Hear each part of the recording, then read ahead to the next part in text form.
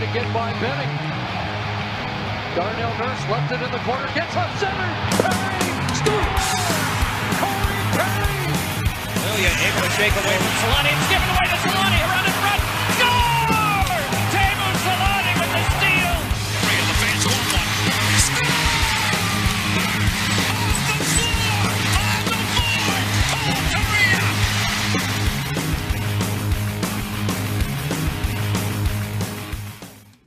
Anyways, so I was thinking about it, and that's how you should make apple pie. With nipples? All right, that's All enough. right. Hey, everybody. No more shit. We are back with the Forever Mighty podcast, an emergency pod of sorts, because the Ducks shocked the world and signed the biggest, second biggest free agent left on the market in John Klingberg. He signs a 1-year, $7 million deal with the Anaheim Ducks. And you called this, technically. You can take credit for it, as much as I hate it. With your backwards way. What did you say? Because he switched to Newport Sports, and you said because Newport is he switched to Newport, California. Newport is in Orange County. So obviously that meant he was coming to the Ducks. Obviously. But what's funny is like obviously that was just me, like just wake up sheeple shit. But like the thing that's actually funny is when he fired his agent, it actually did move things kind of in Anaheim's favor, because that meant that the situation, at least you can kind of assume, right, that the situation in like the free agent landscape or what had kind of eroded to the point that maybe just taking a high cap 1-year deal with a team like Anaheim is the best bet, right? Because he can get the most money from them. He's going to get, I think, probably the biggest role of anybody, and he'll put himself in a position to get traded at the deadline potentially, and then do this whole song and dance over next summer after having hopefully had a really good year. So it's I don't know, man. It's weird. Like it really, like I was not. I don't know. I don't know how surprised anybody else was, but like this really like caught me completely off guard. Where were you? Yeah, like we kind of joked about it on the last pod, which was a couple days ago, before the Scott Wheeler interview. We went back and forth over a couple things, and I think we also talked about it on our free agency preview show, or at least the comments from Verbeek, where he was like, okay, yeah, the veterans available, there are, he doesn't believe that those guys are good enough to eat the amount of minutes of the defenseman that they want to do that. So, we got into what that means and whatever, and the only guy that fits that mold is John Klingberg that's left, and we didn't think that the Ducks would be able to get him, and he's probably going to get, ask for a term that is above what they would be willing to do. The money is what it is. The Ducks have the money to make it work on a 1 or 2 year deal, but it was always the term that was going to be the issue. I was surprised for sure. It makes so much sense now, and clearly it's such a smart move, I think, from Pat Verbeek when you look at the fact that this guy wasn't going to get the term he wanted. He wanted a Seth Jones type deal. The offer just wasn't out there. I like the move from Verbeek to be like, listen, we'll give you $7 million, which is above the market value. It's more than you're going to get anywhere else, but you're going to take 1 year. It's great for us because it's 1 year. If it doesn't work out, ship him off at the deadline, get some more assets. And for him, 1 year, prove that you can do it. Next year, you can get that contract. You're not stuck here for 2 years, so then you're a little bit older and it's tougher to get that deal. You can go out there and you can get that, try and get that long-term deal next year. I think it's great. I think it's a smart move for both the player and the team. And I was just as shocked as you were to see that come across our timeline out of nowhere. No hints of it, no links at all. No. Like that. I mean, I don't know how quickly this materialized. Obviously, he just switched his agent, so it could have been, fairly quickly. A standing offer. But the Ducks have been pretty good at keeping things tight-lipped all deadline. We heard nothing really on Strome, nothing on Vetrano, nothing now on Klingberg either. So, I was surprised, but I love it. It's balls to the wall on defense. Not a lot of guys that can actually prove and they can play defense well, but it just makes next year so much more fun. And I personally love it for the effect it could have on Jamie Drysdale, not just to learn from a player like John Klingberg, but now he doesn't have to be that top pairing guy with Cam Fowler, right? Like there is a guy above him that they're going to give those minutes to, and he can pull back a little bit, which I think he'll benefit from. Focus on the defensive side of the game, take a year off from having to try and be that guy, which we saw with Cam Fowler early on in his career, where they just said, "Listen, you got to go out and beat this guy right away." And but yeah, man, I was surprised. Yeah, it was interesting, right? Because I think, it's kind of funny because it comes back to something that we had talked about at the beginning of the, even before free agency actually opened up, where we were saying something that, we thought Anaheim should do is basically what this is, which is call everybody that's got a big name and be like, look, in the event that you can't get the deal that you want, this is how much we're willing to give you for 1 year, similar to like we said with Taylor Hall. And there was, I think Detroit has done it with like one or two guys over the years, where they bring a guy in and then they see where they're at the deadline. And, it makes a lot of sense. Like, I think I remember you saying something about that. I think you might have mentioned Klingberg specifically, but I know you said it about Kadri. We're like, well, listen, just Klingberg and Kadri were the two for me that I felt like a 1 or 2 year deal at a high cap hit was better than a long-term deal just from a Ducks perspective, even if it didn't necessarily make the most sense for them. And I think, to the point where it took this long for Klingberg to do that kind of highlights that it isn't maybe his preferred move, obviously, right? Like you said, he was looking for a Seth Jones type deal with that kind of term and high cap hit. Now, unfortunately for him, Seth Jones got that contract at 24, 25. And he's going to be 30 in like a week. But for Anaheim, this is great. And, I had talked about it the other day from the Forever Mighty account on Twitter that like I had concerns about bringing him in on like a 3 or 4 year deal just because like what it meant for the lineup, and the right side is now all offensive guys. And, what is the point of having Kevin Shattenkirk if you're going to take him off the power play? And I think all of that is somewhat still true, but I think that the two things that have kind of changed my mind, I guess, a little bit is after, even before this, someone, I don't remember who it was, but someone had made the point, like, it's not the impact that John Klingberg can have to the offense and especially the special teams is significant enough that it shouldn't actually matter whether or not it removes Shattenkirk's thing, like his role in the special teams. And then the other thing was it's a 1 year deal. Yeah. So like they're both on the same page, and it seems just as likely they're both gone as they're both here at the end of the year, And I think, I do still think there's something to be said of how do we feel about the Benoit Shattenkirk third pairing without having a Manson Fowler, Manson Lindholm ahead of it. Klingberg's at least got some good size. He's like 6'3", 200 pounds. Like he's got a little bit of size to him. So I don't want to necessarily assume he's going to get pushed around too much in his end. But like his defensive numbers aren't great. He is, like you said, an all offense guy, same as Jamie Drysdale, same as Kevin Shattenkirk. I think at this point it's safe to assume that the top pair is probably Fowler and Klingberg, like you said. I think that's pretty good. I mean, if they get trapped in their own end, it's going to be a disaster.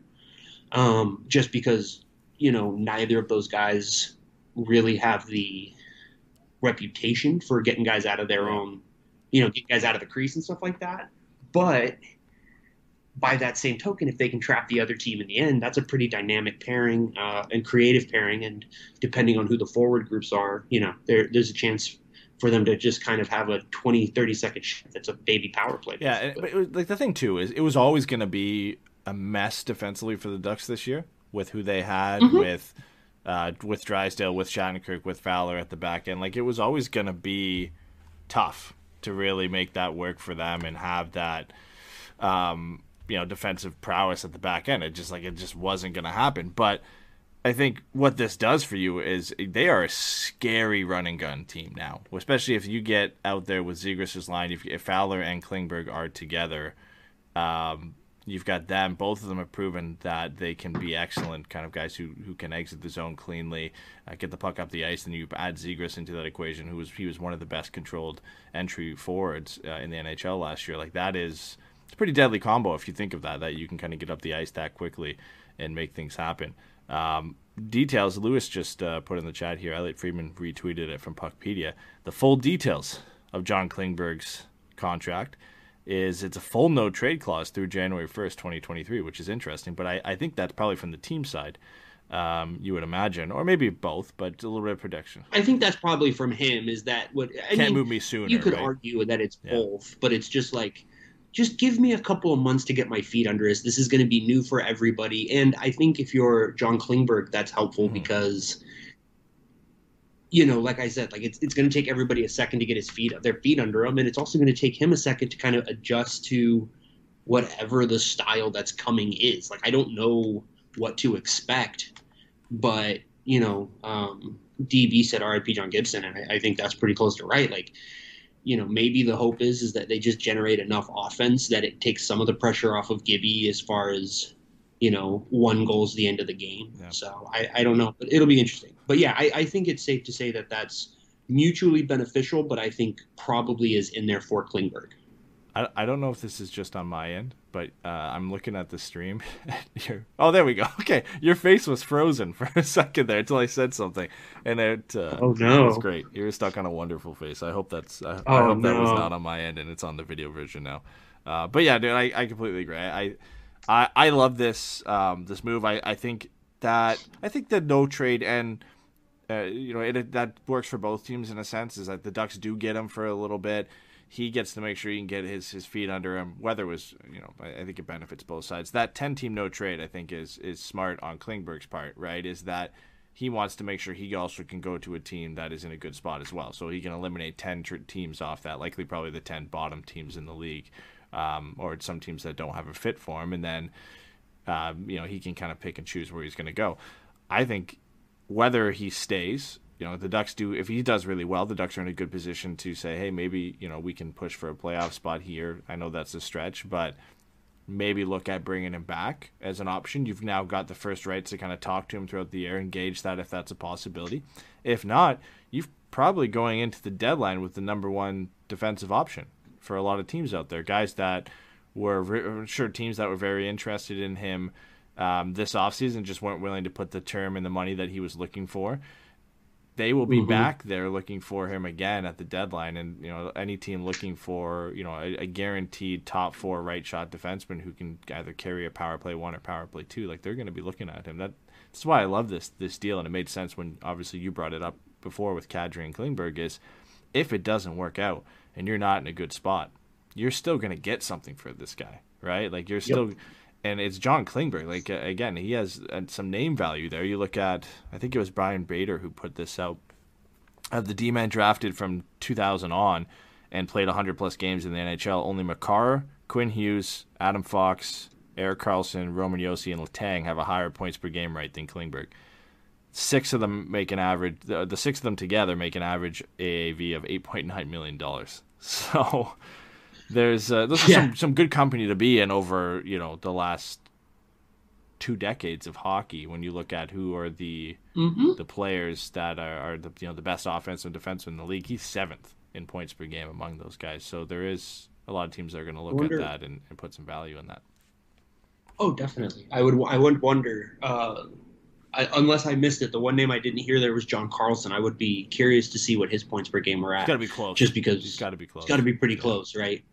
But no, I just think, I still think there are, some concerns about what does it mean for Kevin Shattenkirk as far as how much is Anaheim going to get at this? Like, is he going to be able to play at a level, even in a third pair role where he is having, a significant positive impact, at 5-on-5?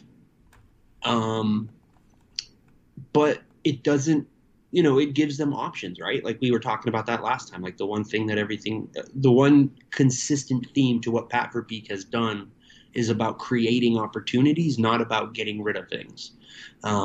Even like we said, the decisions to move on from guys has created options as opposed to locking that guy down and eliminating kind of the team's flexibility moving forward. I think it's great. It's hilarious to me. The highest paid player on the team now. It's funny that the highest paid player on the team is a defenseman, and at the same time, it's also good to know that the Ducks are still the Ducks, and the highest paid player on the team next year will be over 30. Yeah, we were just talking about that too, and we're still going to make sure that we have it's something Pat Verbeek obviously says in his little, like the press release that you read, at least to me before the show, about, he brings in a veteran presence. He brings in some leadership. He's been through a lot of ups and a lot of downs in his time in Dallas. That team's been kind of up and down over that whole run. He was there for the 2 runs to Cup final, right? Yeah. He's been there for teams that have finished, in the lottery and missed the playoffs completely and stuff like that. So he'll be an interesting perspective. He'll have a very interesting perspective that he'll bring to the team, along with Ryan Strome. And I think in a lot of ways they're kind of similar. I think John Klingberg, relative to position, is probably a better player. But there's not a lot here to be upset about. With the more information comes out, the more encouraging everything about this move is. Yeah, and I think the fun thing is, like, the Ducks have not had dynamic defensemen in a very long time, really, since Scotty and Pronger, right? For Pronger and Scotty Needham are dynamic for different reasons in a sense, right? But a guy that is that exciting to watch from the back end. We saw flashes of it obviously now with Drysdale, and Cam can bring that out every now and then. But we've had a lot of the kind of the steady guys over the years, right? The confident two-way guys who can shut guys down. It'll be a lot of fun, I think, just to watch. Close. Yeah, I think so. He obviously wasn't at that level, but like he did for a time. He was at least pretty solid and productive. So yeah, it would just be fun, I think, to watch these guys just go out there. Like, it's going to be painful a lot of nights to watch them in their own end, and there's not really anybody, like, if you're going to say that Fowler and Vakanainen are kind of your 2 top defensemen out there, that's a tough place to be if you're looking to compete. But again, like, I don't think this move means the Ducks are going to compete. It's going to mean they're going to be better, 100%. But I don't think it's necessarily a move strictly on trying to push for the playoffs. It's just a smart move to make. It's one that you have the cap space to do it. It's 1 year, and then you can flip them for assets later. And we've heard Verbeek mention that before. Like, they'll explore those types of deals. And maybe we didn't think it'd be free agency, but trades to bring guys in that are flippable assets that you can move later. Well, now you've done that through free agency, and you've also added a guy who's going to make your team better, at least offensively. This is still a team that struggled on the power play in the second half of the year, a team who's offensively hasn't really gotten things going from the blue line in the past. Adding Strome to that power play and Klingberg now, both presumably to power play 1, they were significant impacts on their team's power plays last year and over the last 3 seasons. Strome was on power play 1, very good Rangers power play. Again, we talked about before how much of that is his impact versus who he's playing with, but he still had a spot on that top unit and did well. And now Klingberg as well. So you think, okay, Klingberg, Strome, Zegras, right? You start adding to that top unit. That should, in theory, we've said this over the years, like, in theory the Ducks power play should be good, and it hasn't. But you're starting to add those pieces, Terry, Zegras, Klingberg, Strome, whoever else you kind of want to throw out there as that 5th guy on that unit. You've got the makings of a really, really good power play 1 unit that should be able to get things done. So, I mean, in that sense of the dynamism that Klingberg is going to bring to the back end, and just the excitement to watch him there, like, it catapults this team from having a really suspect blue line outside of Cam Fowler to, all right, like, this is starting to take some shape. Like, you've got a legitimate top pairing now with Fowler and Klingberg, and you've got a really young, exciting player in Jamie Drysdale in the second pairing, and some good projects in Vakanainen and Mahura and Benoit and Ulevi, who they just signed, right? And then a good veteran in Shattenkirk. So I'm still not sure Mahura's on this team at the start of the season. Yeah, he might not. I mean, like, right now, I think there's 5 guys who have locked it down. Like, I think Vakanainen's going to be there. Obviously, Klingberg, Fowler, Drysdale, Shattenkirk, and then it's Mahura, Benoit, Ulevi, Zellweger, Mintyukov. Like, those are guys who could all fight for that last spot, depending on how they do. Now, I think Mintyukov goes back, but who knows, right? Yeah, no, I think more than likely Mintyukov and Zellweger, we can say, are going to be spending the year in juniors. But at the same time, like, I think if I had to guess of there being a surprise, like, I think those 2 would be the most likely to surprise in a meaningful way, I guess. Yeah, especially with the other 2, I guess you would pick would be Thrun and Lakem, but they're both going back to college, so it's not even. Yeah. So it'll be interesting. I think the 2 things that I've kind of been thinking about since I saw this is, one is they were doing for the free agency wrap up for Puck Soup. Lambert and McIntyre were talking, and they were saying how Ottawa was a team that was set up to lose games 4-3 as far as the kind of offensive firepower that they brought in by adding Giroux and adding DeBrincat and stuff like that. And I think Anaheim is in a similar situation in so much as like the moves that they have made should improve the offense. It should improve the power play, but none of it makes them, I guess, a more competitive team night in and night out because the defense is still largely suspect. So I think they're in a position similarly where they were going into last season, but maybe you're a little bit more optimistic. And we saw this bear out for the beginning of the season, which is, what? Shut up. You don't care, DB. That's not, whatever. Yeah, Sorry, I just saw that Lakem instead of Lacombe. They're Chad's grilling you for that one, so that's fine. From Jason Lecombe. But like I think for me, we saw it at the beginning of this last season where it was we need good goaltending and a power play. Yeah. Well, the goaltending is the goaltending. We can have that argument closer to the season as far as what are we expecting from John Gibson? Who is he at this point? Is he 3 years? The last 3 years? Is he 3 years before that? Is he somewhere in the middle? Is this a Corey Schneider? He's burned into the ground just on bad teams kind of thing. But at the very least, there is more promise with the power play this year than there was last year, based simply on offensive ability. I think, bringing in Klingberg and Strome and Vetrano gives you the opportunity to have 3 meaningful pieces to spread over 2 power play units. Yeah. And that can hopefully help, raise the ceiling a little bit, but even then that's not necessarily right. But they can kind of have a baby Rangers season, right? Where somebody pops for a bunch of goals. A lot of their offense is entirely on the power play, and the goalie plays strong enough to keep them in more games than not, and they win a bunch of games. I don't think we're expecting Gibson to be Shesterkin next year. I don't think anybody is expecting, I don't know, would it be Adam Henrique would be Chris Kreider and just randomly put 50 goals up? I don't think anybody's expecting that, but I think if you said this team finished closer to 85, 90 points and missed a wild card spot by 5 to 10 points, that seems at this point more likely than finishing in the bottom 5 of the league. Yeah. Because we talked about this, and it was like, well, who are you going to add to this team that's going to make them blah, blah, blah? And my thing was like, there's no defense. Well, there's still not a ton of defense, but the offense has improved enough that I think now you can safely say with the growth that you're hoping comes from the kids and the talent that they've added through the 3 free agent signings, they have a puncher's chance in most games now. Yeah. Right. There's not a ton of games where you're going to be like, oh, they're just completely out of it from the beginning. Yeah, and there seems to be a clear way they want to play based off the acquisitions.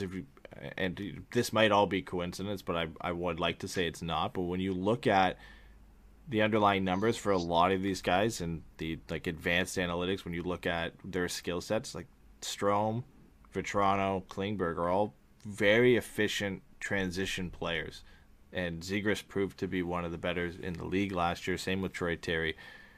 There seems to be an approach here that they are just gonna go for it at all times. Yeah, listen, exactly. it could work. There are going to be situations where they're going to be caught up in their own end, and Klingberg, again, we've talked about his defensive efficiencies here and being able to kind of guard against entries and carry in. His entry targets per 60 aren't great. Carry percentage against isn't great. Chances against percentages, they're bottom tier of the league. But everything else, when you look at his controlled entries, his controlled exits, his own entries per 60, his shot assists, everything, they're up there. Vetrano, again, when we looked at his analytics, when we talked about him, that's a skill set that he possesses, and you add that to the mix that the Ducks have, and all of a sudden there's a clear kind of style they want to at least attempt to try next year and see how it works with these guys. And they've added players who kind of fit that mold. And for us, before the offseason started, we were talking about how can the Ducks be better next year? We're looking at this team. There's no way they're going to be better. They've lost Lindholm. They've lost Raquel. They've lost Manson. And I feel like they've done a pretty good job, right? Like, you haven't fully replaced those types of players, and the defense is still arguably worse than it was before when you had Lindholm and Manson. But, adding John Klingberg goes a long way of just making that blue line have a lot more stability to it. Ryan Strome is a very good addition to the top six. I'd argue he's better than Rickard Rakell, or it's at least close, right? Along the same par, I would say Strome's consistency has been a bit higher than Vetrano's been one of the better middle six forwards in terms of consistency that we've had in a while. There's still another forward that Verbeek wants to add. It was supposed to be Nino Niederreiter, but Roman Josi dumped that one for us. I mean, you imagine this team with Nino Niederreiter next year, and they're looking pretty exciting if they had had him. And I don't know who they're going to go out and add now. We've talked about the options in free agency, but whether you get that through a trade, somebody like Beauvillier or Connor Garland or Martin Necas or whatever, if you want to go big and swing for somebody, there's a chance, right, that this team looks pretty fun next year. It's going to be tough, and again, it's going to hinge on a lot of guys coming back and doing what they did last year. Is Troy Terry going to be able to be the same type of player? I would imagine he probably is. Just looking at what he did last year, it didn't look like a lot of luck. We've seen lucky seasons from players before. Troy Terry looked like a superstar last year in every sense of the word, right? Like, he was controlling play and setting things up for himself. He wasn't a passenger on a line and had a good year. Like, he was getting it done himself. So I would say he can come back and still be a 30-goal scorer, 60, 70-point guy. Trevor Zegras, again, we've talked about, can he come back and do the same thing? He looks like he should be able to do that. And then you get into, what Scott Wheeler said. What's the type of season that Mason McTavish is going to have? He expects that. Right. He doesn't think it's out of the realm of possibility that McTavish could come in next year and be like a 20-20, 25-goal, 20-assist guy next year if all things go right for him. Okay, well, now you've replaced Sonny Milano's production. You've added a few more goals to that, and you brought in a player like that. Adam Henrique, again, Jakob Silfverberg comes in. Max Jones comes into the lineup. What do you get from him? Does Isaac Lindstrom take another step forward?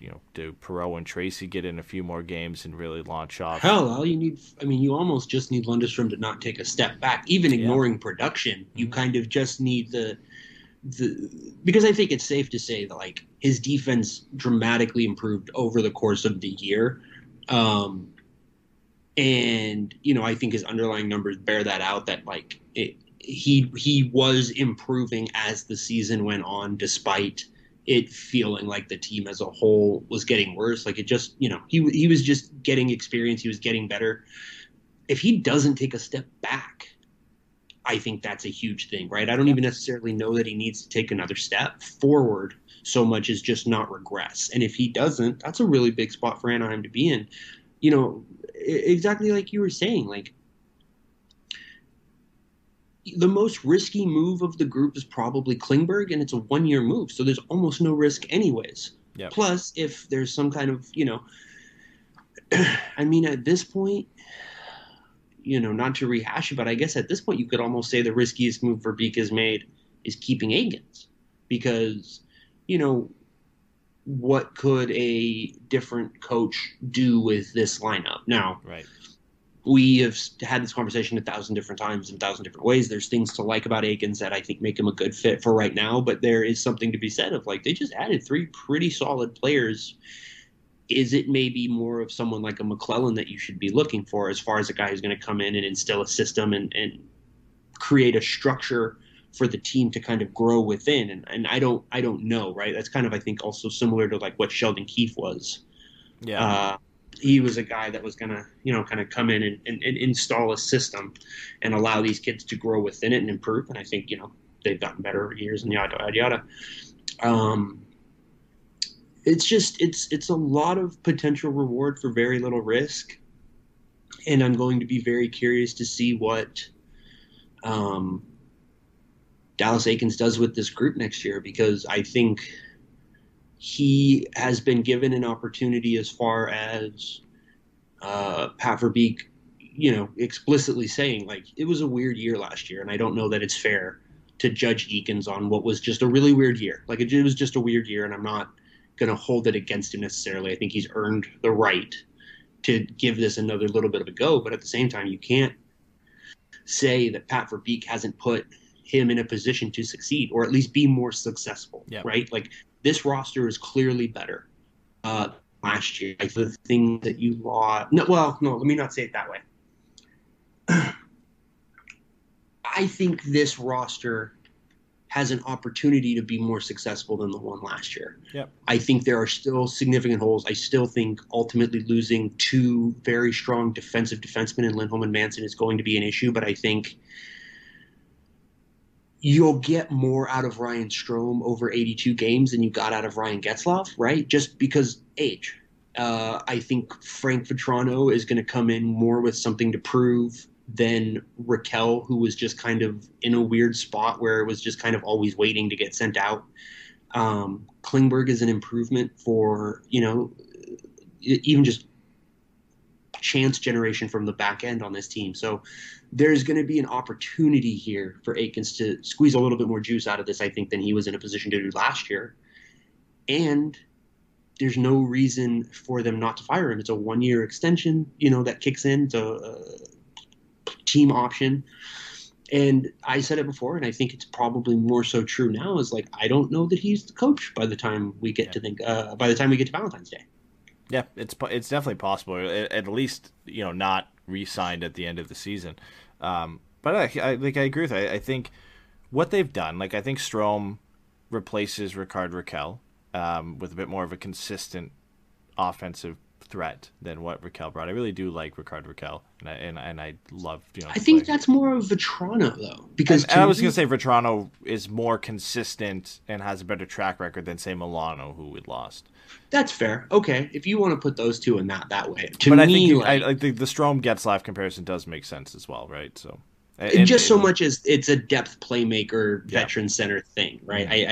We don't want to get out ahead of ourselves completely and sound like we're saying Ryan Strome is the next Getzlaf. But as far as coming in and being a meaningful member of an offensive unit, Ryan Strome is going to come in and be able to help lift the bottom a little bit on the amount of offense this team can generate. Yeah, and I think when you look at that forward group, there's more confidence in other guys who had bad years stepping up than there is guys who had good years stepping down, right? I think we're confident that Zegras and Terry are going to be able to continue. Adam Henrique has been kind of the picture of consistency over the last couple of years, other than that little stint that got him waived. Oh, he has, and even came back from that, obviously, and put up a great year. Strome and Vetrano have shown over the last 3 seasons that they can put up a consistent output. You kind of know what you can expect from them. And again, like I said, with Zegras and Terry, you kind of know what you should be getting from them based off the way they played. So then it's, okay, Maxime Comtois, you really can't take a step back, right, than what he did last year. No, so arguably, if he's the same, then okay, but he should be better next year, and he should get some better opportunities. So there's a guy who could take a massive step forward, you think, from getting back to that 40 to 50-point range that he was in when he led the Ducks to scoring 2 seasons ago. Max Jones, what is he right now? We have no idea. A healthy Max Jones who can start right from the beginning of the season to get some chances. That could be a guy who could surprise and all of a sudden get 15 goals and put up 30 points or so. So there's an offensive boost from him. And we talk Mason McTavish again. And what does he come in and do? And does he make a big impact right off the bat? And the Ducks are still in the market for another forward to go and add to that. So I think, the forward group 100% with another addition is going to be better than it was last year, and at least be a bit more consistent and have a bit of a better plan in place for how the way they want to play. The only question mark again then becomes on the defensive side of things, in replacing the defensive aspect of Josh Manson and that physicality and Hampus Lindholm and his ability to shut down opposing players. So you haven't done that, and I don't think they will do that, but Klingberg is a massive step in that direction to at least adding another capable defender to that blue line. And John Gibson is going to be a valuable asset for this team. So it makes it a lot more exciting for next season than I think we thought it would be. If you had told me before the offseason that the Ducks were going to add Ryan Strome and John Klingberg in free agency, I would have laughed at you and said there's no way, that's not possible. They're going to do the bare minimum and add some bad contracts to get over the cap floor. But I'll give Pat Verbeek the credit he deserves right now, man. He has surprised me this offseason, made a lot of smart, shrewd decisions, and the Ducks are at the very least going to be fun next year. And as DB Lowry puts in the chat, like the worst case scenario here is the team sucks and you're in the mix for Connor Bedard next year, right? Like, and you move Klingberg at the deadline, you move Shattenkirk at the deadline, you get some more assets, and you just continue the plan you had from the beginning, right? You've given yourself a good opportunity to be better, but if it doesn't pan out, that plan is still in place to continue the rebuild. You don't have to really start from scratch with anything. Yeah. So real quick, do you have the cap friendly page up in front of you right Yep. now? Close it. Or how much were you seriously looking at? I just had it open. All right. Do you know how many players have trade protection left on this board? I believe Silfverberg does. And maybe Henrique. Okay. So Anybody else? I don't think Gibson does. I can't remember him having it. I would say 3 to 4 guys have it, and that's it. 6. Does Stroman have it or no? Nope. Who am I missing? Oh, probably Cam, right? Henrique, Klingberg, Cam, Shattenkirk, Silfverberg, and Gibson. Okay. It's not bad. No, not at all. And like you're not Silfverberg, no matter what, I don't think is getting moved. Henrique, there's been interest, and I think it is possible to move even with that protection because it's not that bad, right? It's like a 10-team no trade, same as what Klingberg's would be. Fowler's is the only hard one, but you're not really looking to move that. He has a 4-team trade list. Like that's a guy who's going to likely stick around for a while. Shattenkirk's is a 12-team no trade, so it's possible to move him, and Gibson's is a 10-team no trade. So if you had to go down that road, so it's like. Yeah, you got some trade protection, but you don't have like what the Stars have, where they handed Ben and Seguin full no move clauses, and you're stuck in, having to waive basically to whatever option suits them at that point. So it's just such a disaster. If the only tough one is Cam with a 4-team trade list, but he's at 6.5 for 4 years, like that's fine. I mean, you I think at this point you can say that one of Cam and Gibson are the worst contracts on the team, and I think, because of the term, I guess you could say Silfverberg's, but he's only got 2 years left, and you can put him on LTIR or whatever, at this point. And so I think at that point, if those are your 2 worst contracts, I think you're fine with it. The ceiling on what both of them can be is high enough to be worth it, and they both have they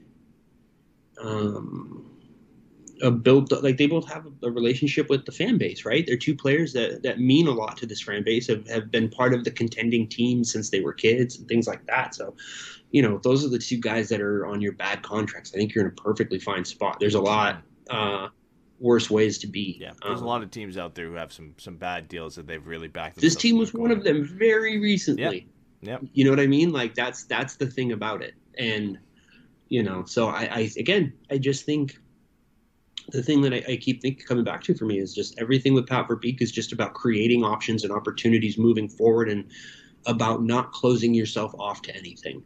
They've still got tons of cap space. They've got movable assets. They've got players who are going to be interesting at the deadline, players who could be interesting in hockey trades before that. Gaucher is signed, Mintyukov is signed, depending on how they look at camp and about where their timeline is. I don't know that you can't think that maybe Mahura and I don't know, somebody else probably are gone. Like,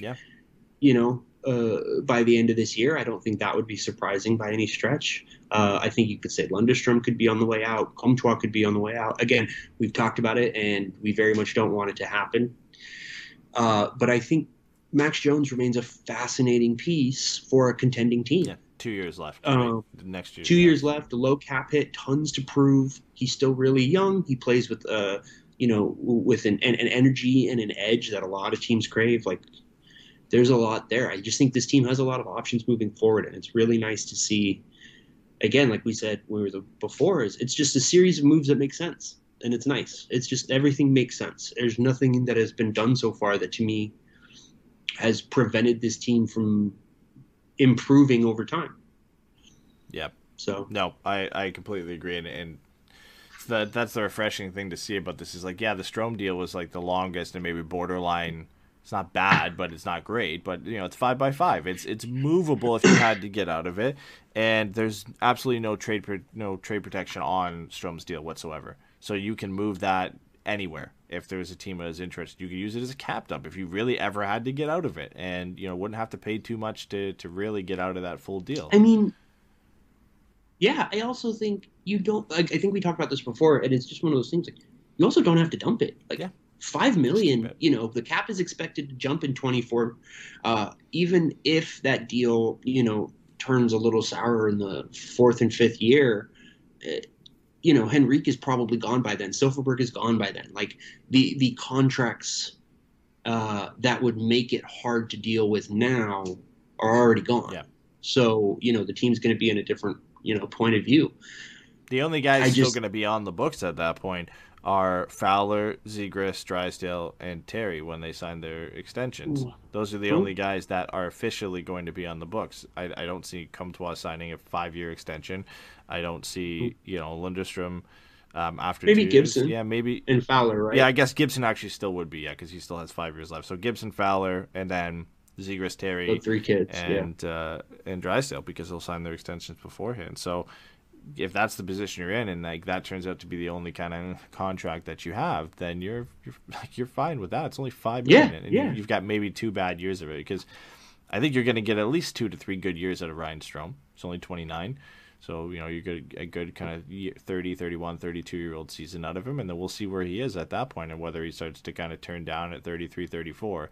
But then you are where you are with Silfverberg right now, right? 2 years left on a deal that's more than he should be making, but it's manageable. Yeah, it's. And we lose that Perry buyout next year too. So. Yeah, I mean, I just, if you're stuck with Vetrano in year 3 and Strome in years 4 and 5, like, I just don't think it's hampering anything. I just don't think there's any reason to think that is going to prevent Anaheim from being competitive. Like you said, they're very movable, but I also think they're just kind of, okay, you're a third line now. Like, that's $5 million for a third line center. If the cap is closer to, $87-89 million, like, that's not a big deal, right? I mean, there's expected to be a not insignificant jump in the 24 summer. And I think it is, very easy to say that those two guys, those deals are easy to eat. So I just think there's a lot to be excited about. I'm rambling and repeating myself, and I'm sorry, but it's a lot. It's just nice. It's just very comforting that everything makes sense. Yeah, for sure. Okay, we got 2 other smaller signings. You mentioned one briefly. Nathan Gauthier signed his entry-level contract to join Pavel Mintyukov. Now, I'll start this off with prefacing this is normal for CHL players to sign their entry-level contract, especially first-round picks, because there is no restriction. Like college players, the reason Thornton and Lacombe haven't signed is because you can't be a professional and play in the NCAA, so they can't sign until they want to basically leave the NCAA. Overseas players, you see it sometimes, but usually you only see it signed when they want to come over from Europe. Sometimes you see it a little bit sooner. But with the CHL players, it happens all the time. So Gauthier doesn't mean he'll play next year, doesn't mean Mintyukov play next year. All it does is it leaves the door open that they could. I think Gauthier has a better chance than Mintyukov does. I think they both need another year of development in the interior or in the CHL. But I know there's been some people, especially I've seen on Twitter, that are giving Gauthier a chance, like a shout to maybe nail down a third line role with the Ducks next year, just depending on how he does in camp, because he definitely has the size to do it now. I think he's 6'3", nearing 200 pounds already, if not over that. I mean, that's something Scott said, right? He said Gauthier could walk into the locker room and he would not be one of the smaller guys right off the bat. Yeah. Like, he would physically not look out of place. Yeah. Which is interesting, because I think that's a little different than, how it's felt before, with Terry being a skinny kid and Zegras being a skinny kid and Drysdale being a skinny kid and a lot of these guys just being real beanpole type players. Even Shea Theodore when he came in real early on, but he was just a skinny kid. Yeah. And, have guys like Mintyukov's already got some good meat on him. He's got good size. He's 6'1", I think right around 200. Yeah. Gauthier's the same. I think Gauthier might even be closer to 210. And he's 6'3", I think is what you said. Like, physically it does seem like there's a chance these kids could step in and maybe make the team a little bit. I At least get a trial, right? We saw Lindstrom in his first year, drafted as a late first-round pick, get 9 games. We saw McTavish get 9 games last year. Of all the guys, that the Ducks have up front of prospects or the forward prospects, he could be a guy I see. Like I think it's easy for the Ducks to say Perreault and Tracy started this in the AHL because they can. I think Gauthier gets a chance there, depending on how he does at rookie camp and at training camp and in preseason, that he could get a shout, right? Just a chance to plug in there, depending on who the Ducks add up front and if there's a lot of room for him, but maybe you play him. If Silfverberg's not ready, there's a roster spot open there, and you give him a third-line role and see how he does. And maybe it works out. Maybe he becomes a checker, or maybe at the very least it just is those 9 games to give him a taste, and then you send him back down to junior. Because I think for the times that we talk about, McTavish and Zellweger, and it doesn't make sense to send those guys back to junior because they have nothing left to prove, because they've just dominated to a level that they can go back, and what are they going to just basically do that the same? There's only as high of a ceiling you can really go in a league like that where you're basically the best players are ready.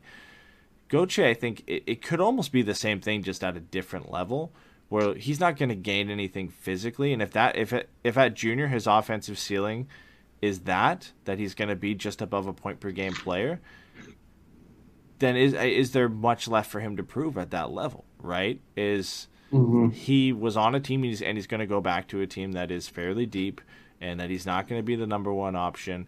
He might not even be given that opportunity next year, so he's going to go back and slot into the same role and do a lot of the same things that he did in Quebec last year. Not a ton of opportunity necessarily to take on some more offensive responsibility and bump those numbers up a bit. So if he shows out well and looks good in his 9-game stint in Anaheim, and there's a spot for him, I think because of the type of game he plays, he could stick around. Of all the guys that they have that could stick around after getting a 9-game stint, I think he's the most likely, just because of the profile of player that he is right now. I think the Ducks are kind of Gauthier? Yeah, Gauthier. Because I think with Minchukov, there's more to prove. Defensively, he wasn't great at the junior level, so he's got to go and prove that he can do that. I would argue that, Gauthier can prove that he can be better offensively in junior, but is he going to be given that opportunity? So then I put him in the same boat as McTavish. Does he have anything to prove at the junior level to go back and do the same thing? All right, real quick. We're going to do 2 things right now. One is you got to something that I was curious about, which is, of all the young players, who has, like, which of the players who have an outside shot to make it play the whole season next year with Anaheim? And the second thing is, we're going to talk about how to say this kid's name. You were saying Gauthier? I think it's Gauthier, because usually there's no Gauthier. I. Isn't it GACU? Because usually GAUCHER. Yeah, Gauthier? GAUCHER. Usually Gauthier is like Freddie Gauthier from the Leafs, where it's THIER, and that's like Gauthier, like Gauthier. Sure. I gotta find the French pronunciation of this, because we gotta figure this out. My French. If anybody in the chat knows, please tell us. My French doesn't extend beyond elementary school, so. I don't think your English did either. It's fine. And then, okay, so is it Gauthier for you then? Is it Nate the Great? Is that the one you think? Because for me, it's Zellweger. Yeah, that's the other one. I think McTavish is the shoe-in, right? Like, he basically has a spot on the roster right now. I think of everyone, he's the most likely at this point. Yeah. Of someone who didn't play, 60 games last year to be on the team. I think physically, I think the role that he can fill, the different kind of positions that he can play for the team, I think he is as close to on the team as it's possible. Yeah. And then the next tier down is Tracy, is Perreault, is some of those types of guys. And that's where you get into Hunter Drew, or maybe, even if you want to say Olen Zellweger. And I think Olen Zellweger has a better chance than Tracy and Perreault, and not because I think he's more NHL ready or significantly better than them, just because of the ease of putting them in the AHL to start the year, right? That it's just easy to place them there because they can go there. That's a fair point. Where I think, McTavish and Zellweger, it's junior or NHL. So they're either going to play a lot of games in the NHL or they're going to go back to junior. Those are their only 2 options. Right. Where Tracy and Perreault can play 20, 30 games with San Diego, see how they do, and then get a call up based on injuries, or if you end up sending McTavish back or whoever back, that you have, you know, an open roster spot at that point. So I think McTavish is as close to a lock as you can get. It'd take something, you know, something dramatic, I think, for him to not play to start the year. I don't see what he has to gain from at every level he dominated last year. There's really nothing to gain from sending him back. But yeah, I would put Zellweger right in that mix. The only reason I don't have Zellweger above Gauthier right now is because I do think there's only one roster spot available on that blue line with Klingberg signing. I think before Klingberg signing, I would have put Zellweger above Gauthier, just because it's now So Fowler. 1 in 6 or 1 in 7? What? No, When if you say he's going to there's play, one spot. yeah, 1 in 6. I don't think they keep him Okay. around to be the 7th guy, unless it is, again, a 9-game trial, like we've seen with some guys, where that 9-game trial is over 11 or 12 games, and you're kind of a healthy scratch for 1 or 2 of those games, then you get sent back down. Maybe there, but if we're talking about who could play the most games, he's not going to stick around all year and not play the majority of the games, right? Like, he's not going to be a healthy scratch, I think, for 15 or 20 games and stay at the NHL level. I just don't see how that benefits him. If you don't think he's ready to get that responsibility, then you send him back and bring him back next year where he has that AHL eligibility. And if he's not playing at the NHL level, you can send him back down to San Diego, and at least he's playing at that point. He needs to play. So I think skill level-wise, Zellweger probably is the better shot, but it's just with that one roster spot available, because it's Klingberg and Fowler, Vakanainen and Drysdale, and then Shattenkirk. And Vakanainen seems like he's going to get that spot and play. Or if you want to replace Vakanainen, you could say Benoit. Benoit. You could say I Benoit. almost feel like Simon Benoit has a likelier shot at than Vakanainen, just because. Yeah, one of those guys has a nailed down roster spot for next year, and I think if you want to say the amount of games they played in the Ducks uniform, then I could agree with you. Benoit probably has that over. I also think Benoit provides, you know, a different element that this team just doesn't have. You know, like Vakanainen to me seems like Cam-ish, where he's going to be a puck-moving transitional guy, not necessarily stand out in one end or the other, but more about just making good decisions, using skating, using reach, and things like that. And, like, that's fine. But I just think there's nobody on that blue line right now that is going to cross-check somebody. Like, there just isn't, and that bothers me. Because you're going to get people to stand in front of the net. You're going to get people who are going to go after Gibby. And, you know, John Klingberg and his offensive prowess doesn't do you any good in the box. Mm-hmm. So you need somebody else who can go out there and just kind of handle shit. We've heard, and we've been a part of it, everybody joke about the all gas, no breaks approach from defense. I'm just thinking of, like, adding Zellweger to that mix. Like, just, like, fully, oh my God, dude, fully committing real. to that. And, like, it's not that Zellweger's bad defensively. Scott Wheeler talked about how he actually is really good defensively, and a lot of that has to do with his skating. It's just that bombing up the ice approach, like adding that to Fowler, to Klingberg, to Drysdale, to Shattenkirk, and then Benoit is left on his own to kind of be the only guy who doesn't do that. He just kind of becomes the responsible one. Yeah, listen, like, in an ideal world for me, McTavish plays the majority of the season, or the whole season, right? Maybe a few games here or there he sits, back-to-backs or whatever, if you want to do that. And then Zellweger and Gauthier get 9-game trials, and we'll see how they do. Do they, you know, whether they grab it or not depends on how they play, and I think it should be based on that. If Zellweger shows that he can play after 9 games, then you keep him up. If Gauthier shows that he can stick around and be a part of this roster and is better than the guys that he's displacing from the roster, then you keep him up. So that would be ideal for me, of seeing those two guys get some 9-game stints, because I do believe Mintyukov should go back down over Zellweger. If there is that one spot we're talking about, I think it's Mintyukov who goes down. And then up front, you know, I again, like I said with Tracy and Perreault, it's easier to start them in San Diego. And of all the other forward prospects we have left, I would say, you know, Gauthier over Pastuov, right? Just in terms of being ready. I think Pastuov needs to go back and show that he can be that 90 to 100 point player at the OHL level. And you know, I don't think you know, Shigurl, no, you know, guys like that, they still need another year. They still need more development. So I would put Gauthier as that other guy. So I think we're really only talking then about 3 guys. It's McTavish, it's Zellweger, and it's Gauthier, as guys who could get an extended look out of camp and maybe a bit more than a 9-game stint, depending on how they do. Yeah, yeah. I mean, how awesome would it be if it was like the one guy who stood out coming out of camp was like Leno or Warren? Yeah. Because I don't know where they like play now though. They've Noah got a tough Warren just spot. being ready, like That would be would great. be.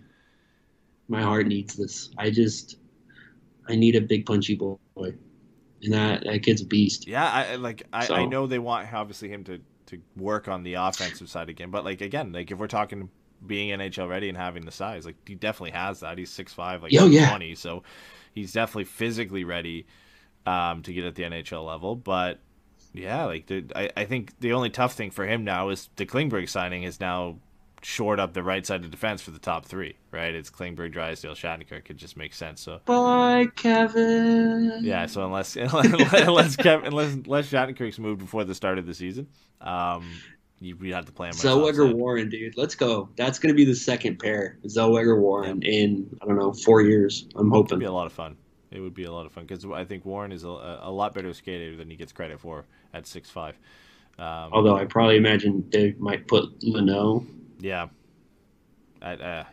Warren. Thron, Lacombe. Yeah, Warren's probably a third. Mintyukov. Yeah. So the defense is looking good though. Ooh, Mintyukov, Drysdale.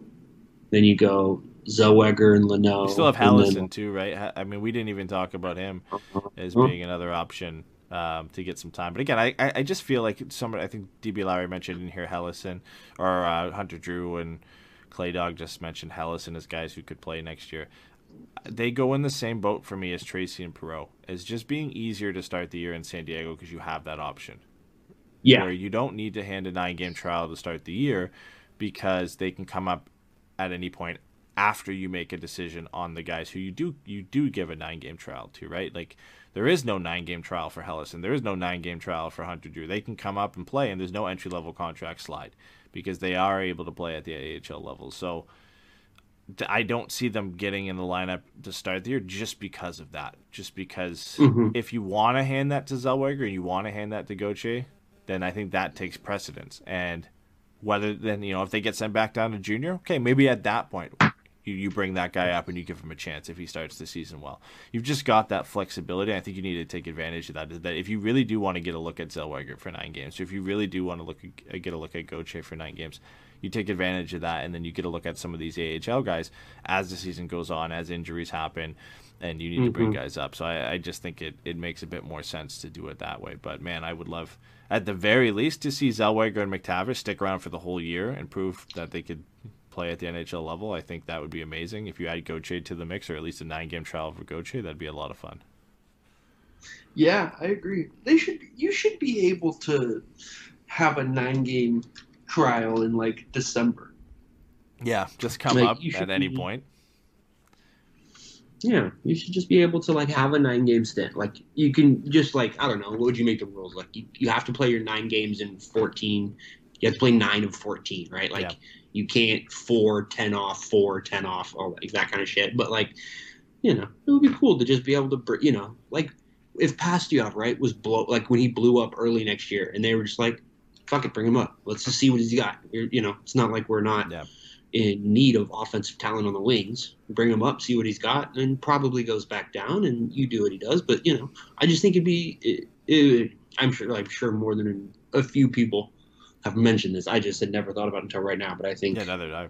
It'd be an interesting addition or kind of adjustment to the rule between the CHL and the NHL to just kind of have that happen at any point where you can move these guys into a 9-game trial, and even if it is December or January or whatever, maybe you have a cutoff point once you get closer to playoffs, like maybe it is January or whatever, February, that they have to have this 9-game trial for. Yeah, I feel like you would have to say, like, honestly, like January 1 or something is the cutoff, right? Because you can't, you can't be calling these guys up mid-season because it does affect the CHL teams. Exactly, and especially that's a little bit before the CHL trade deadline and all that kind of stuff. Like the point of the agreement is to, play nice and make it easy. Yeah, well, you don't want to piss them off. In 3 months' time, their seasons could be over and they could come up and play AHL hockey because that, again, the rule, the agreement adjusts for that. So I think, having that kind of Jan 1 cutoff that it has to happen in 2022 this year, right? To Right. get those 9 games in. I do like that. I think that does give you some flexibility. That, like you said, if a guy just starts off really hot and you just say, hey, like we want to give you a chance, or there's an injury here, and we don't like what we're seeing for some of these guys in the AHL. Okay, come up, show us what you got. I don't know if the CHL would ever agree to that, because I don't think they want to lose their guys after that point into the season. But it'd be provide some nice flexibility. That's a great point. Yeah, because right now, like, It's like, what happens if you just keep him? yeah, like No, you have to send him back. you know that at the very least, like, it's going to be 9 games that you're gonna miss. And I don't know how many that equates to at the CHL level and how many games they would miss, but they don't play during midweeks usually, so you're probably only missing 3 or 4 team games before you have to come back, and your team has to make a decision there. And then, yeah, if they keep you, at some point, like, you might get them back.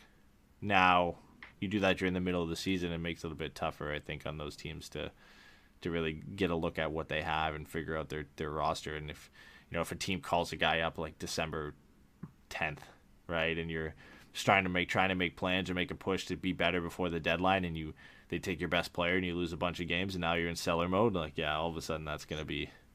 It's a lot different if you lose the first 4 games of the season versus losing 4 or 5 games in the middle of the season when you're kind of fighting for a position to figure out what kind of team you are. Well, I'm glad we came up with and then deconstructed our idea. This is a great idea. We should do the... Oh, well, actually, no, these are all of the really legitimate reasons why it'll never happen. Okay, moving on. We got to talk so yeah, Levy, right? There's the last one. Oli Ulevi, and then there's 2 other things we got to cover. Okay. We'll be quick on Ulevi. 8 games last year with Detroit. Won no points in 10 games with the Panthers. 1 assist in 3 games with the Checkers. So he's kind of all over the place. Only played 21 games of hockey last year. I don't know if he was injured or not. I haven't followed Ulevi too much since his days with the London Knights, playing with Max Jones. I think most of us saw Max Jones a tweet after Ulevi was signed that he was pretty excited about it. At one point, highly touted prospect, former 5th overall pick by the Vancouver Canucks. I'm always a fan of these deals, right? Just bringing these guys back that were drafted that high. There was a reason they were drafted that high at one point in their career. Some size there. He's 6'2", 182. He's only 24. Like, I don't hate it. I don't hate it at all. And he'll get an opportunity to earn that 6th roster spot or be a 6-7 right off the bat. He'll be competing with Mahura and Benoit and Vakanainen for that spot. Basically takes over what Larson was doing last year. And again, like, with Larson, it was always he was a first-round pick that didn't kind of grow into that and fulfill those expectations. And now you just bring in another guy who is in that same mold and see what you can get out of him, right? You knew what you had in Larson internally, how he was going to fit in your organization. It just wasn't going to work out. So I like it. Whether he sticks around or not is, well, we'll see. But I like adding another unknown name to that mix as a potential, 6th man on the roster, right? Like we've kind of seen what we've seen from Mahura. We know what we're going to get from Benoit. So I like that kind of unknown aspect of Ulevi jumping in here. And, maybe he pops off. Maybe he gels well with Drysdale. Maybe he gels well with Shattenkirk, and things start to pan out for him. Yeah, I mean, I think when you put it the way you put it, it really clicked for me what it was doing, which is he comes in and he replaces Larson, and more than that, he replaces Larson and Gouli, right? Because Gouli went over to Switzerland, one of the two. Yep. And Larson, they just didn't qualify, and he walked, and he's wherever the hell he is now. Ottawa. He's in Ottawa. And they said they don't have any defense in that team. I know. So, yeah, I just think it provides them another guy who's probably going to spend most of the year in the AHL. He will probably come up 2-3 times throughout the year. If there's an injury or something, get a fill-in spot, see how he does. He's obviously going to have an opportunity coming out of camp to earn a depth roster spot, but I don't think there's necessarily any pressure on him. He's a guy got along with Max Jones. They played in London together, like you said. They were on the team that won a chip, right? Yeah, I believe so. I should know this, but I'm trying to remember from Ulevi's time there if he was still around when they won, because Jones won with Tkachuk when Tkachuk was there, so he was either there when they won or left right. Yeah, because they were in the same draft. Yeah, yeah. I think they were there together. I think the Knights won that season. But, I mean, it just seems like there's a lot of little bits here about what he can provide, who he kind of gets along with, and things like that. That just, it's simple, it's exciting, and like you said, it's better than the Cody Curran thing, right? Which isn't a shot at Cody Curran. It's Cody Curran was 30. If you weren't going to bring him up, what was the point? Taking a guy like this, I think similar to kind of what we talked about with Elvin is for a little bit. It's a guy that he's young enough that he can still improve and develop into, an NHL regular. Like you said, the pedigree is obviously there. He was taken 5th overall at one point for a reason.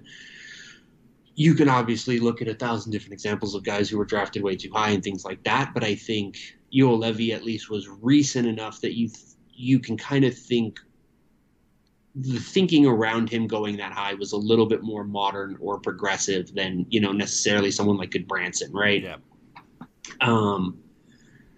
But it's minimal to no risk and a potential upside of, I don't know, he's a top 4 guy at the end of the season, right? Like, I mean, the pathway is there, right? Like, Vaakanainen and Benoit, nobody's 100% holding down that spot. So, as a left-sided defenseman, outside of Fowler, you do have that chance, right, to jump in there. So yeah, I mean, I just think there's not a lot to be concerned with, and a lot to be optimistic about, right? I don't know that you want to say excited. I don't want to say that you say hopeful, but I think there is a reason for optimism, in so much as you're bringing in a defenseman with some pedigree into an organization that at least at one point had a solid track record of developing defensemen. Yeah. So I would love to look into this question sometime from DB Lowry, saying who was the best reclamation project recently, because we do talk about that a lot with guys who were drafted high and didn't pan out originally with the team, and then they come to a new team, and especially when they come to the Ducks, you're like, okay, like this guy had a high pedigree at once, maybe he can turn it around. I'd wonder if there's anybody that's ever been said about, and then they've actually turned it around, and I'm sure there has. I can't remember one off the top of my head of kind of guys. Why can't I think of the dude from Montreal Duran? Who isn't huh? Duran? I know. No, not Duran. The guy who was in the Max Domi trade to Arizona. Not Pacioretty, not Gallagher. It's Galchenyuk. There it is. But even he never really got it right. Mm-hmm. So, and Lopez in the chat said Milano was kind of like that. Yeah, last absolutely, year, for sure. I'm thinking, like, I'm trying to think of a guy who like figured it out and like was consistent beyond one season, and I can't. I'd have to look into it and find out if there's ever a guy. But I wonder if there is. We're gonna have time to kill in a month, so yeah, got to look into that and see. Okay, what were the other two things you had that you wanted to get to? So the first thing was obviously the most important update in Ducks news. The Adidas will no longer be the jersey manufacturers after their contract is up. After next season, right? Yeah, I believe so. Okay. I believe it's this season and next season, and they're done. The 2024 summer. So obviously that means we all have to bother Eric Stevens about if this means we'll finally go back to the old colors and the old logo. Who do you want to take over? Do you have any thoughts? Like, I just don't want it to be Reebok. I did not like necessarily the way it was under Reebok. I don't know if there is even enough of Bauer left for Nike to... I think Bauer's. I don't even know if Bauer exists under Nike's umbrella anymore. I can't remember. Lewis is champion or starter. I saw that. Yeah. Oh yeah. Well, who does the NBA right now? Nike. And then football's a tough one to compare to, but. And then I know Nike and Adidas always battle over. Soccer jerseys, so they're kits, Edward. Don't be a fucking goon. Yes, yeah, you are right. I mean, I wouldn't mind seeing CCM come back in the mix now that they're not owned by either Reebok or Adidas. Like they're their own company since 2017. It'd be cool to kind of see them come back in and see what they could do on their own. How funny would it be if like Puma came out of nowhere? That would be interesting. I don't. That would be so dope. I don't know what they would do. Like it would be a really weird. Like DBLI mentioned Under Armour. No, not a fan.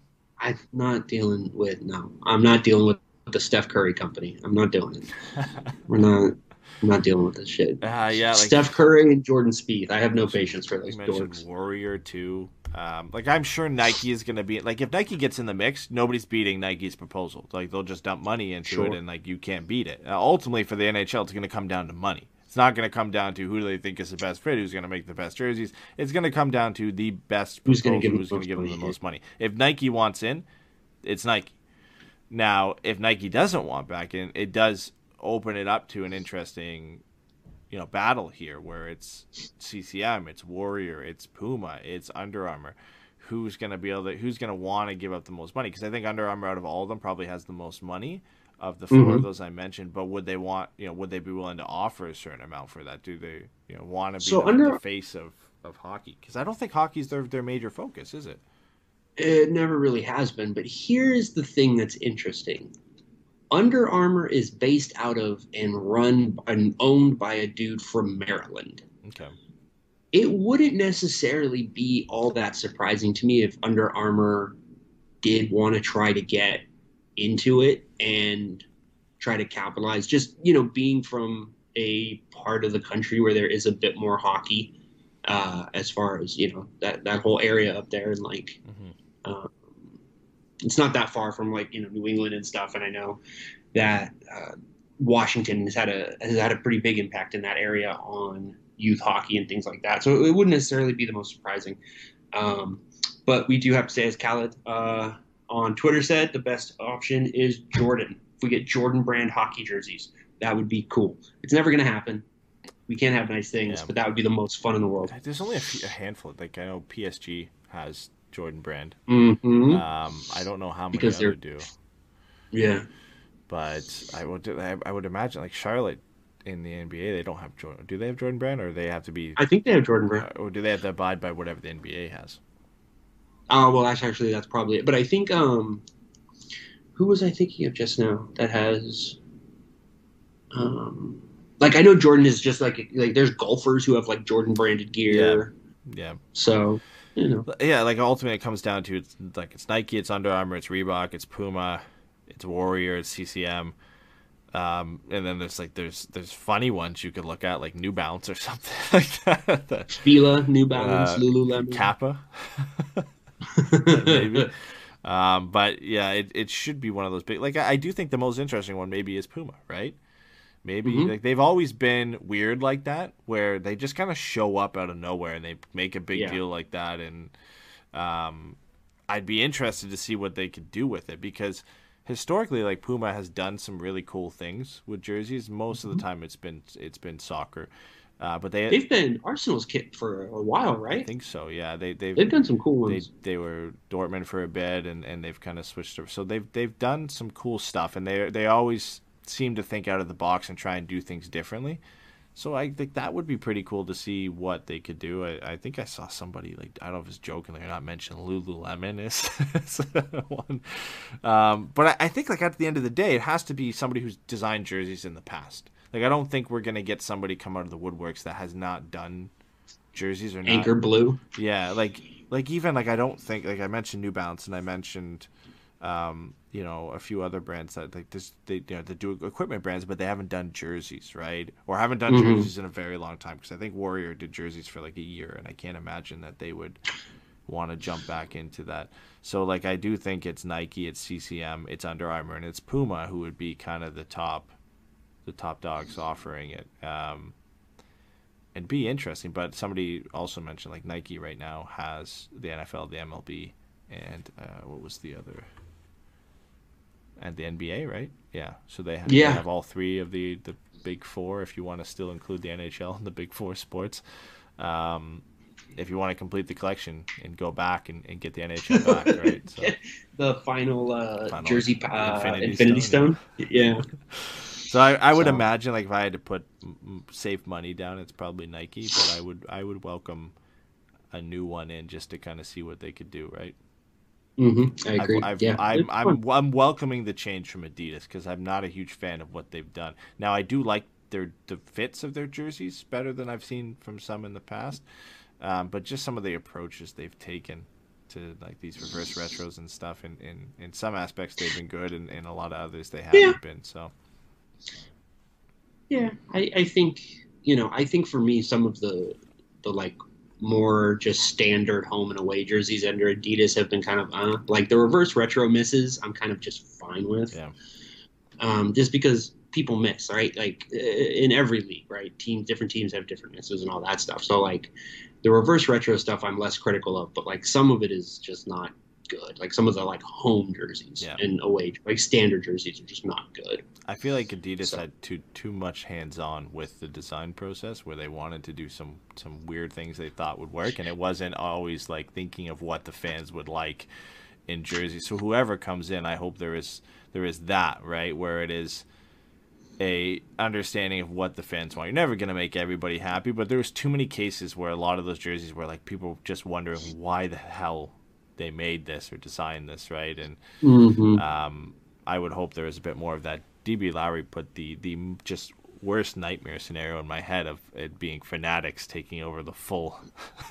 Yeah, but here's the thing: if it is Fanatics, every time all 5 fights that we're going to get in the NHL per year would have old school style rippage, because that stuff is made out of like wax paper. Yeah. So we'd get some old ones. I do agree the Adidas era was probably better than Reebok, but not quite the same level as CCM. I would agree with that. It's Reebok had some tough years, but yeah. So Adidas, like in general, did okay, but then there was some weird moments they tried to branch out and do some stuff, and it just didn't work. The last thing that we have to talk about is you apparently tried to show your daughter the Harley Quinn TV show because you thought that was appropriate, and I just think you should defend yourself in front of the people, and that they should know that you're a monster. I have no way to defend myself other than I thought maybe a DC, like the only DC kid shows I've shown her have been kid shows. They've been Teen Titans and like actual kid show. So she really likes Harley Quinn and the DC superheroes, and I was like, okay, I was looking for shows, and I was looking at it at like 7 a.m, so I was half awake, and I found the Harley Quinn show, and it was a cartoon. So in my head, and like obviously more lately, like there have been like shows like Invincible and like the Boys cartoon adaptation, which is basically just again the same as the show. Like there are those where they're a bit, but they're like, I figure, okay, that's like an Amazon Prime thing, right? Like Amazon Prime seems to have a ton of those shows. So I was like, okay, I'm safe. Like this is an HBO Max show, I think, or something like that. And it should be okay. And it looks pretty tame. And I just threw it on. Didn't look at it was on a streaming website. Didn't look at the rating. Just popped it on the TV. And I was sitting, making her breakfast. And I heard a couple of F-bombs. And I was like, all right, like I didn't know if I heard it right. So I was like, okay, I walked out there and I walked out to like a scene of her biting some guy's ear off, and I was like, "Oh man, I made a bad choice here. This didn't work out." But yeah, apparently it's like the same like type of show as like Invincible or something with that type of graphic that's behind it. So did not pan out, but I'll probably watch it though. You told me it was a good show. It's so good, dude. I love it. It's such a great show. It's just so funny. Because everything you said is right. Like if you're not thinking about it, there's been a ton of like animated content for kids, and the comic book stuff is getting pushed. Too. Like you're like, oh, this is a cartoon show, and then like all of a sudden, all the way off the rails, bro. It's so quickly, good. So quickly off the rails. I just cut it there. I was like, all right, that's fine. And she was like, yeah, that's fine. I don't want to watch this anyway, so it's not happening. So that's all. I just wanted to make you answer to the people for that. Yeah, thanks. I mean, is it my fault? Probably, but that's not the point. We're not going to have that conversation. No. So, but hey, we managed to turn one topic into an hour and 26 minutes, like we normally do. Stretched it out a bit, but exciting, there you go. exciting day. John Klingberg is an Anaheim Duck. Didn't think we'd be saying that this offseason, and now maybe we're back again tomorrow as Nazem Kadri signs a $1 million deal and follows suit with that. So that I know that's what I saw a lot of that on Twitter today. I still fully believe that there is going to be some team out there who clears the cap space and is willing to pay Nazem Kadri big money. Calgary, the Islanders. I think those are two teams that are going to get it done. But if they don't, and if they can't, it might happen. Like, of all the teams that have all that cap space right now, where would you rather go if you're Nazem Kadri? Buffalo, Arizona, or Anaheim? I think after the Ducks signing Klingberg, I think you'd choose Anaheim, right? So it's a possibility. There's just so many bad. Honestly, I almost wonder if you go to Buffalo just so you could punch Austin Matthews 6 times a season. Yeah, you get to play in Toronto a bit more and burn them. But hey, man, like, I'm not going to put it out of the realm of possibility because I didn't think this would happen. So maybe sees this and says, hey, like, I'll take a big payday now. And I'm at the very least he's going to get a deal next year, even if it doesn't pan out for him. He can get moved at the deadline. He can go to a team. The Ducks can eat half of that salary. I think 1/12 is tough because even then moving him with 6 at the deadline is a lot. But if you do like a 1/10, or 1/11, it's not as bad. Move 5.5, you retain 50%, and God forbid you push for a playoffs with Kadri and Klingberg on this team, right? So, what a weird situation that would be. What a way to make a statement as a GM and kind of pave your own path, signing two of the top free agents to 1-year deals. God, that'd be so funny. Just trying to go for it. I would love it. Yeah. Just screw it. At that point, though, if you're playing well at the deadline and you're in a spot, do you move them? Like then you get you probably can because it still is found money, right? Like you just signed these guys. Well, I think it depends, right? Like, I think it depends on if you have any interest in keeping either of them long term. Let's just say, for the sake of the argument, you didn't, and it was then you're in a playoff spot at the deadline. Then I think at that point you have to trade them because you go to them and you'd be like, we can extend you with this, but like you're probably not comfortable with that, so we're going to move you, and you move them at the deadline to a team that's going to get a contender, and you maybe bring up somebody right like a Hellison or something like that to kind of help fill it out, and you see if you can either stay afloat long enough to make the playoffs and get swept in the first round by like Colorado, or if you fall far enough that you fall into the lottery and you make a little bit of luck. I think at that point it's probably mostly about just where the young players on the team are and how strong they're able to play, how much of how much of them being in the playoff race is Kadri and Klingberg having good seasons, and how much of it is all the kids taking a step together, right? That's where it becomes the question mark for me. At the end of the day, it's not a bad situation to be in. You either keep them and you don't get anything for them, and you get a nice free playoff run, and then they go to free agency. And you know what? Like, you're not losing out on anything necessarily because you didn't trade anything or lose any assets to get them in the first place. Or you move them and you get assets and maybe you still make the playoffs depending on your position and the kids take steps forward, right? McTavish jumps into that 2C role or whatever. Perreault comes up, Hellison comes up, and you manage to kind of still get in the playoffs and do okay. And then the rebuild continues and you continue with the assets you got. So it would be still a win-win scenario either way, right? To do that. And I think obviously you can compete better with Kadri and Klingberg. And it appeases the fan base a little bit. You go in, you go into the playoffs, get a little bit of a long playoff run, get a taste of it again, right back to the rebuild. But hey, we've refreshed you guys a little bit. We've made the playoffs. We've done well, and now we're right back into it. So I'm glad we took ourselves out of the lottery in the 1 year with the generational talent. Nobody noticed that part. Bye. Yeah. I don't. What are you gonna do? It is what it is. Yeah, Kadri would significantly surprise me. I can't see it happening, but hey, I mean anything could happen right now. So. I didn't see this before I woke up today. So. All right. Well, that's gonna do it, guys. We have a few other plans for some interviews after the Scott Wheeler one with some people, so we're gonna schedule that up, and And then from here on out, we're just going to try and do as many shows as we can. I don't know how much Ducks news we're going to get. This one just kind of worked out.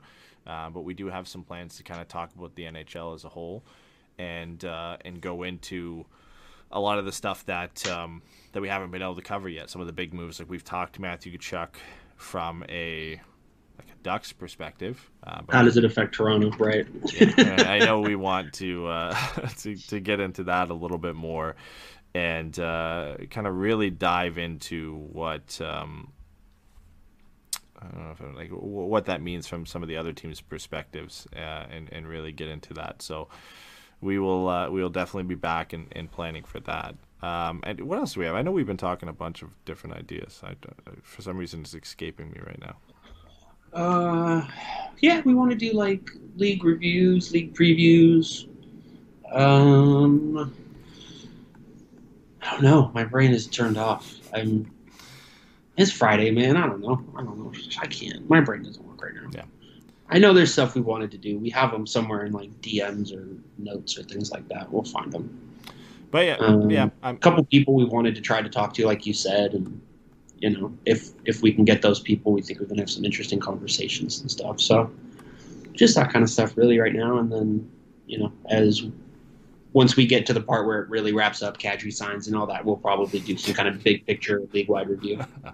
I love it. All right. Well, thanks for listening, guys. Off season still in full swing. But if you want to help us keep going throughout the summer, you can find us on Apple Podcasts. Search Forever Mighty. Leave us a rating, a review. It really helps it. We'll read it on the show. We really appreciate them. Love to kind of go through those. So if you haven't, please do that. We're also on Spotify, and they've introduced a new rating system too. So if you want to pop on there, give us a quick rating. If you're already listening to the show, if you're listening right now on Spotify, just give us a quick pause during one of the ad breaks and leave us a rating. We appreciate that there. All video versions of this show exist on YouTube. You can go to youtube.com/ForeverMightyPodcast. Make sure to subscribe. We also put out some morning shows when I have time, more so likely during the start of the season, called Ducks Morning Brew. So those will be back. You can go back and backdate some of those. They're still relevant, and check them out. Check out our website, ForeverMighty.com. Find everything in one place there, where to watch, where to listen to the show, how to support. You can go and look at our fancy bios and find out a bit more about me and Steven, Jason, Patrick, and where to find us on social media. Our Twitter is at ForeverMightyFM. Jason's is at Jason_Lamb. I forget what Pat's is now. He's changed it. I can't remember what it is. So I can't shit out Pat. Mine's at Eddie Van Jones. Steven's is at The Hockey Boomer. But yeah, thanks guys. Thanks again for everyone for listening. Thanks to everyone who joined the stream. We've got new emotes, new sub badges for all of our subscribers. So if you want to, if you've got Amazon Prime and you're sitting there with an Amazon Prime subscription, you don't know what to do with it, Twitch offers a free subscription. You get one free subscription with your Amazon Prime subscription. So send it our way. You get some nice emotes. We added them in.